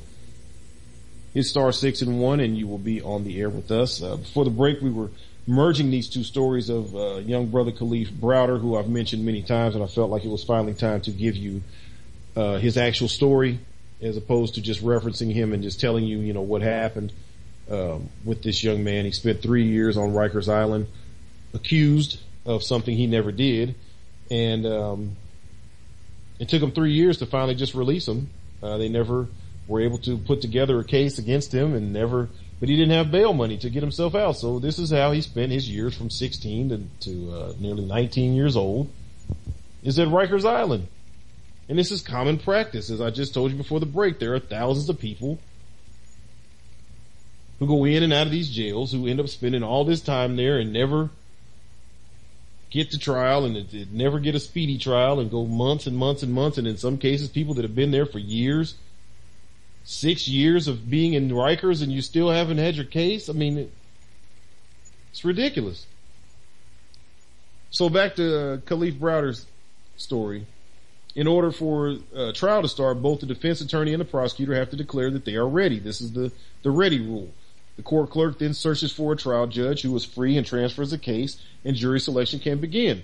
Not long after Browder was indicted, an assistant district attorney sent the court a notice of readiness stating that the people are ready for trial. The case was put on the calendar for a possible trial on December 10th, but it did not start that day. On January 28th of the, next month. Browder's 258th day in jail, he was brought back to the courthouse once again. This time the prosecutor said the people are not ready. We're requesting 1 week. The next court date set by the judge was March 9th. That's not a week away, that's 6 weeks away. As it happened, Browder didn't get to trial any time in that entire year. The dates go as follow. June 23rd, people not ready, request another week. Well, August 24th, people not ready, request 1 day. Next court date, November 4th. They requested 1 more day to get ready. He didn't go back to court until November. August goes into September, and then September goes into October. And then you get November. They asked for 1 day, he got 4 more months added to his sentence that he wasn't even sentenced. He wasn't even convicted. November 4th, people not ready, prosecutor on trial. The prosecutor's busy, he's doing something else. He can't handle that case right now, so give us 2 more weeks. Well, December, next month.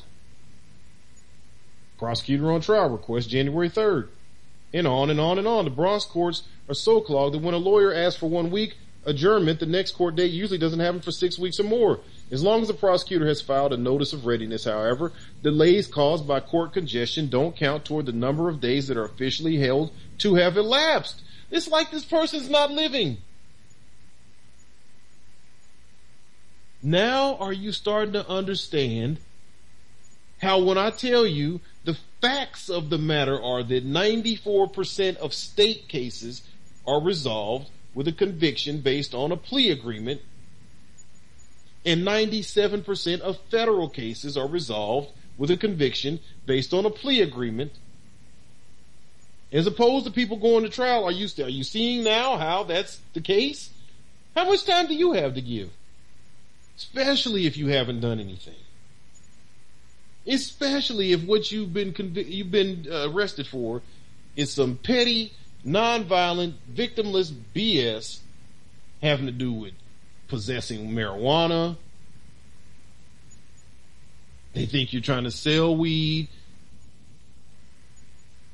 They're getting you in some kind of criminal conspiracy because somebody came to your house and they found a baggie in your trash that had marijuana residue. So we're going to put you on a case for conspiring to distribute, and here's some paraphernalia. And when the police kicked in the door, you were trying to open the door at the same time, and the door kicked back and hit one of them in the knee. So now that's an assault on an officer. So we got you with 4 felonies. But, 2 years later, but here's the deal. If you can last 2 years, 6 weeks later, there's your job's gone. A month later, job's gone. 2 weeks later, how long do you have that you can miss work? Because you're in jail. How many people do you know? How many do you think that you yourself right now, as great as you are, with as good a job as you got, and slavery don't mean nothing to you, and abolitionism is a silly waste of time, and people need to grow up and get over it and move on and be a part of the system and pay your taxes and do your thing and be a man and be a woman and stand up for your children and set a good example and all this other crap people talk. Then you tell me, how much time can you miss from work? You get pulled over for your brake light don't work. Oh, you never got around to fixing it. You meant to fix it, you just forgot, and then you got a guy like the cop that killed Walter Scott. Pulls up behind you, hey, just want to let you know your brake light's out. You got your license registration? Oh yeah, sure, I got it. Whoa, what are you reaching for? Boom. Okay, that's one scenario. Say he doesn't shoot you. Oh, what do you get? Your license registration? Yeah, I do. Yeah, you got your insurance? Sure. Oh, this is out of date. Well, let me give you this. Well, no, I got, we start arguing. Can you get out of the car? Okay, now you get arrested. How long can you take? You haven't done anything, but he's looking to make revenue off of you. So here comes the tickets and the charges start getting piled on you. You got to go to jail so he can write out all these tickets and give you. How long do you have that you can miss work? You could probably get away with taking some vacation days. If you've been good, you haven't missed, they like you. You can probably get away with calling your boss, your immediate supervisor. You probably got a decent enough relationship if they don't hate you and haven't been waiting to stab you in the back. You could probably reach your family somehow and have them call, oh yeah, he wanted me to ask for you, and then somehow you can tell them, hey man, I'm in the mix of I got a thing, I don't know, but I'm gonna get out and whatever. Well, they ain't gonna fire you that day probably.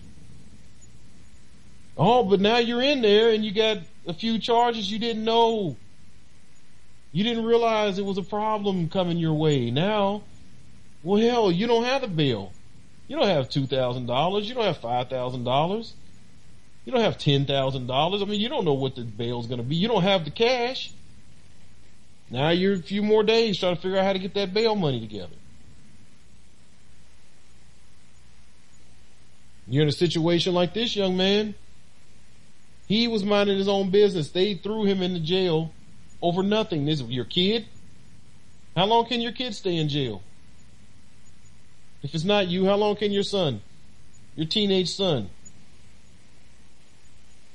My kids walk home from school, walk back and forth to school from time to time, participate in extracurricular events and whatnot. I don't always know exactly where they are. I'm doing this or I'm doing my work, so I can't make it to every game or track meet or do whatever they're doing.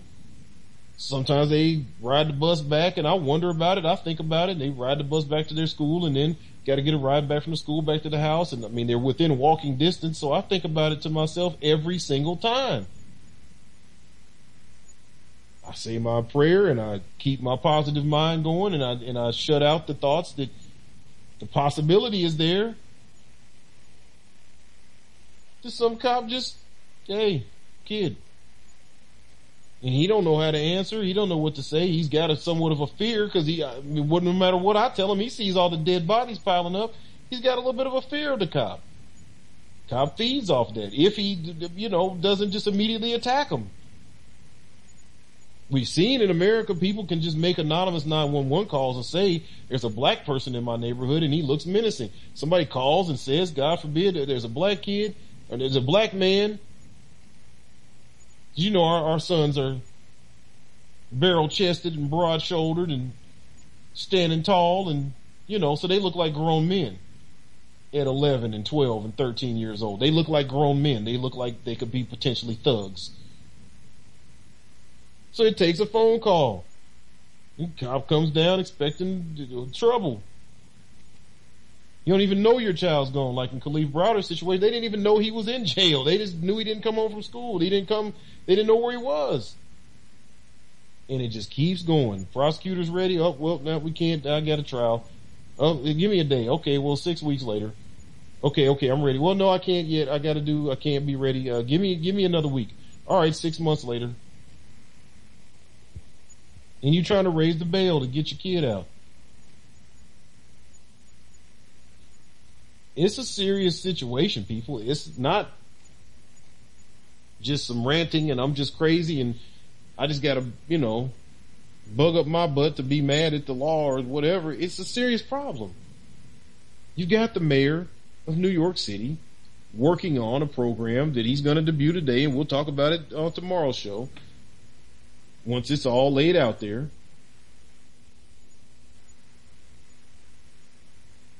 But what he's proposing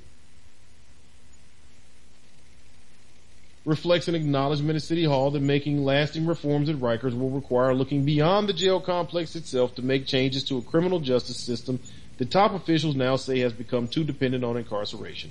Under the proposal, officials hope to shrink the inmate population at city jails by 25% over the next 10 years. Given recent history, that would be a modest reduction. In the past 2 decades, the number of inmates on any given day has already decreased from a high of over 20,000 to about 10,000 people a day. This is due in part to declining crime rates, of course, and recent attempts to divert low-level offenders with those with mental illnesses into rehabilitative programs. City officials believe that the Rikers population can and should be reduced further, but in taking aim at backlogs in courts across New York's 5 boroughs, the city is trying to tackle a problem that has frustrated past improvement efforts. Elizabeth Glazer, the mayor's criminal justice coordinator, said that a culture of delay in the courts has kept defendants languishing in jail, eroding confidence in the justice system. You're damn right it does. All it takes is knowing these stories are real. All it takes is knowing a few people that have dealt with this or hearing about this. You work at a job, you find out about this guy's last job he lost, because hell, they picked me up on a BS open container, quality of life, broken windows charge, open container, assembling in a mob. 3 of us were standing talking to each other in front of the store on the corner. They stopped and frisked us, and I had a damn $10 bag of weed in my pocket. I smelled like marijuana. I mean, whatever kind of puny, crazy stuff that people get. This is the reality of the truth. All it takes is you knowing this is what's going on in your neighborhoods, like the kids said at the beginning of all this. Well, those are the jump out cops, so they can just stop us and do whatever, like I told you a few weeks ago about the kids in D.C. They all acknowledge as teen kids that the government can just do this to you. It's fine. Oh yeah, it happens all the time, man. Oh well, no, they never arrested us. They never got anything off of us, but they come through every day pretty much. On the way home from school, we get stopped by the police and patted down and threatened. But I mean, it's just how it is here. And people that know people, and people that are the people that have been in jail for weeks and months and years and never were successfully charged with anything. And people that have lost job after job and have lost relationships and families and homes and cars all over the country behind this type of foolishness. If this system worked and made any sense, then there would be something in place where you could stop this from happening to people. It wouldn't be happening in the first place. These would be anomalies. These would be these crazy outlier situations that, how did that happen? And you would immediately be able to go to it, fix it, move on. But it's not like that. The system is made like this. It's designed like this. It's designed to break people. break your pockets, break your spirit, break your mind, break your home, break your family, break your relationships. That's what it's designed to do. To depower you, to power you down, to suck the power out of you, take the life out of you, take the spirit out of you, the energy out of you. So you'll give in because they want you to be a slave. What's the more likely for a person to be a slave? Somebody that you can get them in a situation where they lose their job, they're already check to check, lose their car, lose their asset collateral, lose their relationships. Now you look irresponsible, you look like a criminal. Who's going to believe your story? You got to go pretty far to find somebody who loves you enough to listen to a story from you that has to do with your being in jail and you need help. Not a whole lot of people are really on that. Hell, I was just listening to one of these young rappers the other day. Just, I don't know. Sometimes I try to break up the seriousness of all these things. I'll listen to different people talk about stuff. But this guy happens to be, a fairly well-known young rapper. And he's talking about his court cases and stuff. Since he came off the streets, and I don't know if he was saying he was actually selling drugs. I think he said he was always trying to sell like mixtapes and trying to get his music out to people. And so he had built up a strong base in his city where he lives in Philadelphia. He had built up a pretty strong base for some years. YouTube videos he created for himself and put himself out there. And, he said at the time when he actually signed a deal and became like a major artist, he had already made about $300,000 or $400,000 just of his own self. And he got into some kind of legal trouble, and they were trying to keep him from getting out of the city, like moving on or whatever, to like get him in the system, because they felt like he represented crime and he represented the thugs, and this image that they wanted him like the local police officer. He told a very detailed story, and he also explained that it's one of his rules that people that hang around with him, you need to be at those court days. Be in my crew, my entourage. You want to take the trips? You want to ride on the jet? I get on the jet on my tour or whatever, and then it's a 20-seat jet. Every seat's full. But I go to court, and it's like 2 people there. And people overslept, and they forgot, and then they had to go, the car broke down, and all these stories. It's like, so I'm happy when I see people don't support me in these situations. So I just cut them right out. Because you got to be with me going through this. So if this is a person with money and dealing with this and fame and all the trappings and the girls and the money and the fun and the whatever, what about you and me? Who's coming? Who's going to look out for you? Who's going to come support you? Who's going to put up their house to get you out? I hope it's not, you just think it's just scare tactics, and I'm just talking crazy to try to make you feel in fear. They're looking at how to change the system finally. How many hundreds of thousands and even millions of people have been victimized by this system for de Blasio to be coming out now and even talking about how to try to stop what has been going on? Why do you think the culture devolves into what it becomes? The other story, talking about New Orleans. It's been Ferguson in New Orleans for decades. Why do you think communities that are being raped, being subjugated, being decimated, economically marginalized beyond any imagination? You can't even imagine how bad these people are being destroyed. Left with no options. What's going on in Detroit for the last several years is an international human rights crisis. But America puts the veil over it and said, we got it, don't worry about it, we got it under control. We send in these people and we send in those people and we talk about it from this and we're fixing it. No, don't worry about that. Let's look over to Yemen, because those people, I heard those people are suffering over there. Let's go over to Libya, because we heard that there's some rebels over there that are saying that Gaddafi is abusing them and treating them bad. You know what? Let's go to Iraq, because those people are being persecuted. They invaded somebody else's country. We got to go over there and fix those problems. And on and on and on, country after country. It's like 140 conflicts going on right now that America's front and center. And right here in our country, it's just shambles. It's falling apart. It's sand going through your fingers. The people don't have anything, and these systems are in place to rip them apart, to just completely destroy them. How are they going to survive? So, like I said with the judges, they come out and give their report. They're coming out now and starting to say that they realize the problem. They see what the issue is. But the judges are largely being cut out of the situation. I mean, what can they do? Because when you've got 97% of federal cases going to plea deals, like we told you on the program before, the judge said straight up, look, man, we don't see witnesses. We don't hear witness testimony. We don't see evidence. We just see prosecutors coming up smiling with a plea deal in their hand, and we got to sign off on it. Because the person is being accused of the crime is agreeing to take these terms without any of these other things. So the constitutional right to a trial is a myth. This is the judges saying this to their own selves.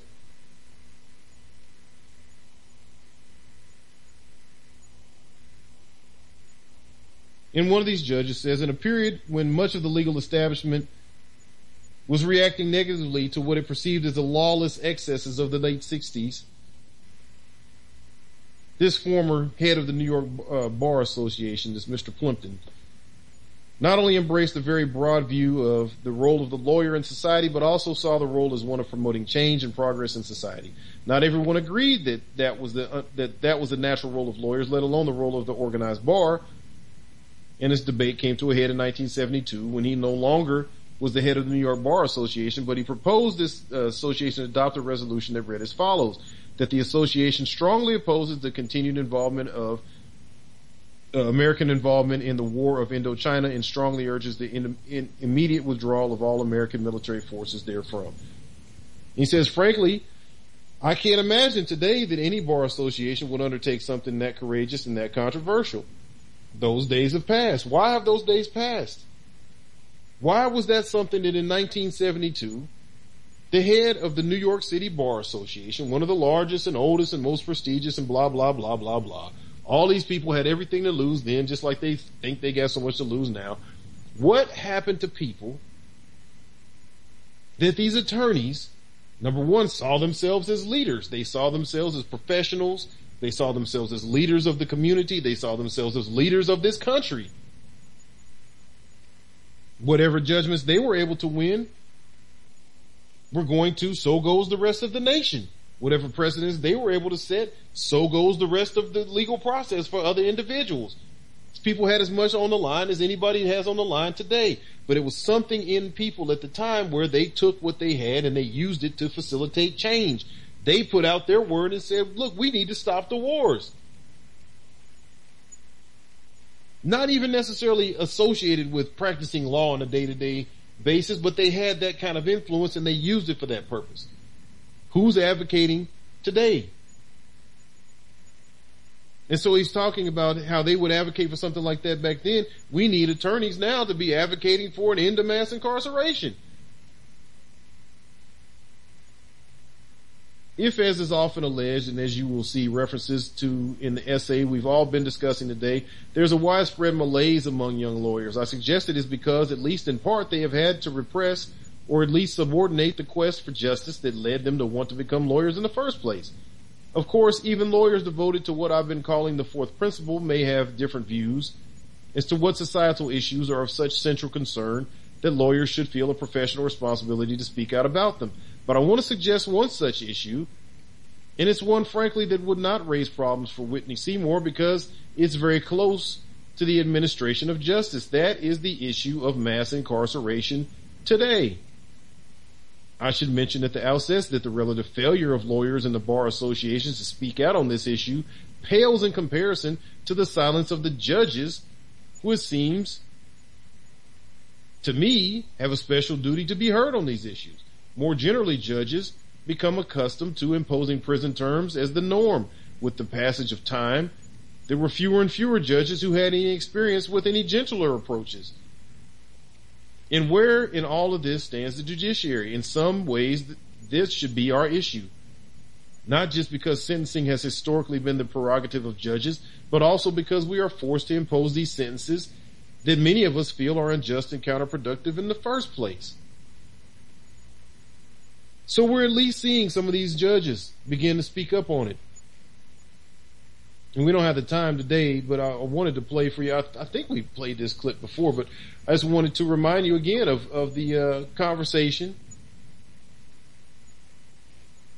of the Supreme Court justices, Anthony Kennedy and Stephen Breyer, when they went to the House and spoke on they were actually there to speak on the budget for 2016 for the Supreme Court, but they ended up speaking on mass incarceration and calling out the judges and calling out the system and saying, you know, what are we doing? What's happening here? What do we have in place? Why are we not doing our jobs? Why are we letting them cripple us in this way?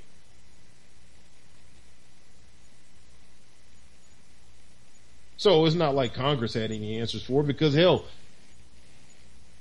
the private prisons are all in their pockets. All of their campaigns are being financed, especially people that are on committees having to do with criminal justice and so forth. They're paying, and we told you CCA and GEO Group combined for over $45 million in lobbying contributions, in campaign contributions, in just a 10-year time period, and that's on the table. Told you about last week the story. Where was the guy from? One of the congressmen that was caught up with taking over $160,000 in clothes, food. He took $15,000 to help pay for his daughter's wedding. His wife was taking benefits and trips, and all this guy wanted in return was for him to endorse some new drug they had, or some new supplement or something he was putting out. And the congressman swore, oh no, I never did anything. I never said anything. People give us gifts and do stuff like this for us all the time. But it didn't influence me to do anything.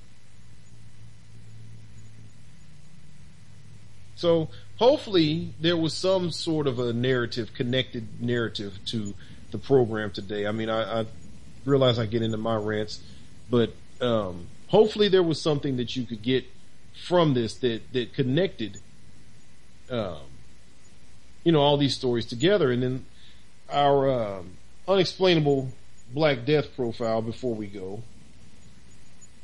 is young sister Ayanna Stanley Jones, 7-year-old baby girl caught up in one of these police raids, like what we talked about, that have taken away the freedoms that the nation supposedly was created to create for us. 7-year-old Ayanna was asleep on her couch Sunday, May 16th, when her home was raided by Detroit police SWAT team. The police, who were looking for a murder suspect that was not there, lobbed a flashbang grenade into the living room before opening fire into the smoke from the front porch. Ayanna was shot in the face and killed. Now they got a tip, again, from somebody that wasn't there and couldn't substantiate what they said. It wasn't even the right place to be. The person wasn't there. And it just so happens this was a episode of the TV show, The First 48, that was being recorded. So these cops are running and gunning for the TV cameras. And they killed this little baby girl. And we had a black woman judge, Cynthia Gray Hathaway, who dismissed jurors after about an hour, urging them to keep working. And the jury sent 3 notes, the last one indicating it couldn't reach a unanimous verdict in its deliberations. And the cop, Joseph Weekly, who claimed he accidentally shot her, so he didn't even deny that he shot this child. He just said it was an accident. He's charged with involuntary manslaughter for it. Said he accidentally fired his gun, killing her, while leading officers on that raid. He said he pulled the trigger during a struggle with her grandmother.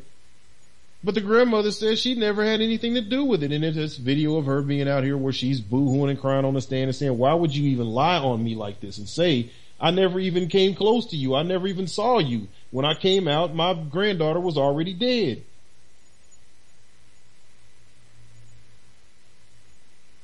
So he was already retried and he was already acquitted. So that's over. No justice, no peace. But I will say peace to the abolitionists, because you out here fighting. You're out here in the trenches. You out here sacrificing. You out here giving your lives. You're giving up your peace to create peace for us all. So I say peace to the abolitionists, but death to these oppressors. I'm out.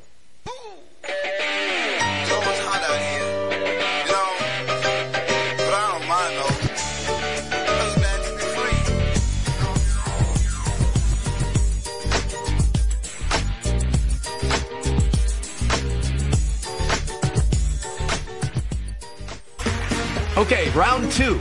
Name something that's not boring. A laundry? Ooh, a book club. Computer solitaire, huh? Ah, oh, sorry, we were looking for Chumba Casino. That's right, ChumbaCasino.com has over 100 casino-style games. Join today and play for free for your chance to redeem some serious prizes. ChumbaCasino.com. No purchase necessary. Void where prohibited by law. 18+ terms and conditions apply. See website for details.